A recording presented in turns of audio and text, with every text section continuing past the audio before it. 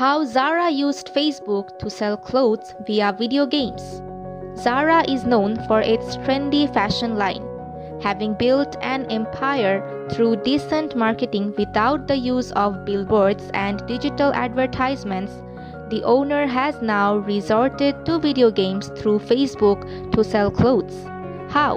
In a shift from office stores to online platforms for selling, Spain's Index SA has teamed up with Facebook and Instagram to launch new Pacific game, attracting young crowds to play and hence be redirected to their pool and beer brand.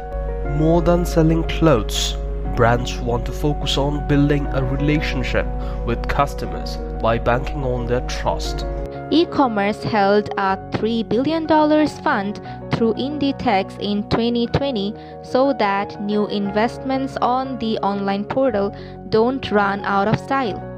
And they surely haven't. This is not the first time that clothing brands have merged with video games to market their styles. After Pull & Bear, Zara also hopped on the bandwagon to get more traffic on its website and enable app downloads.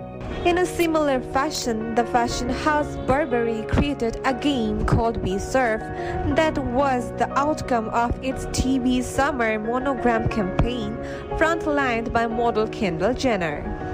If you have played the game, you would have noticed the letters popping out at different locations throughout the game.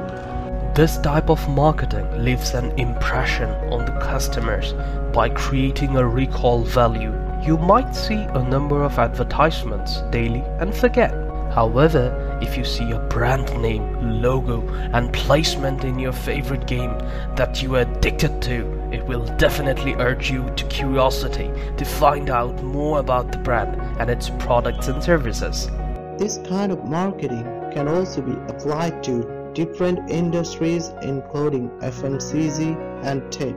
Would you utilize this in your business?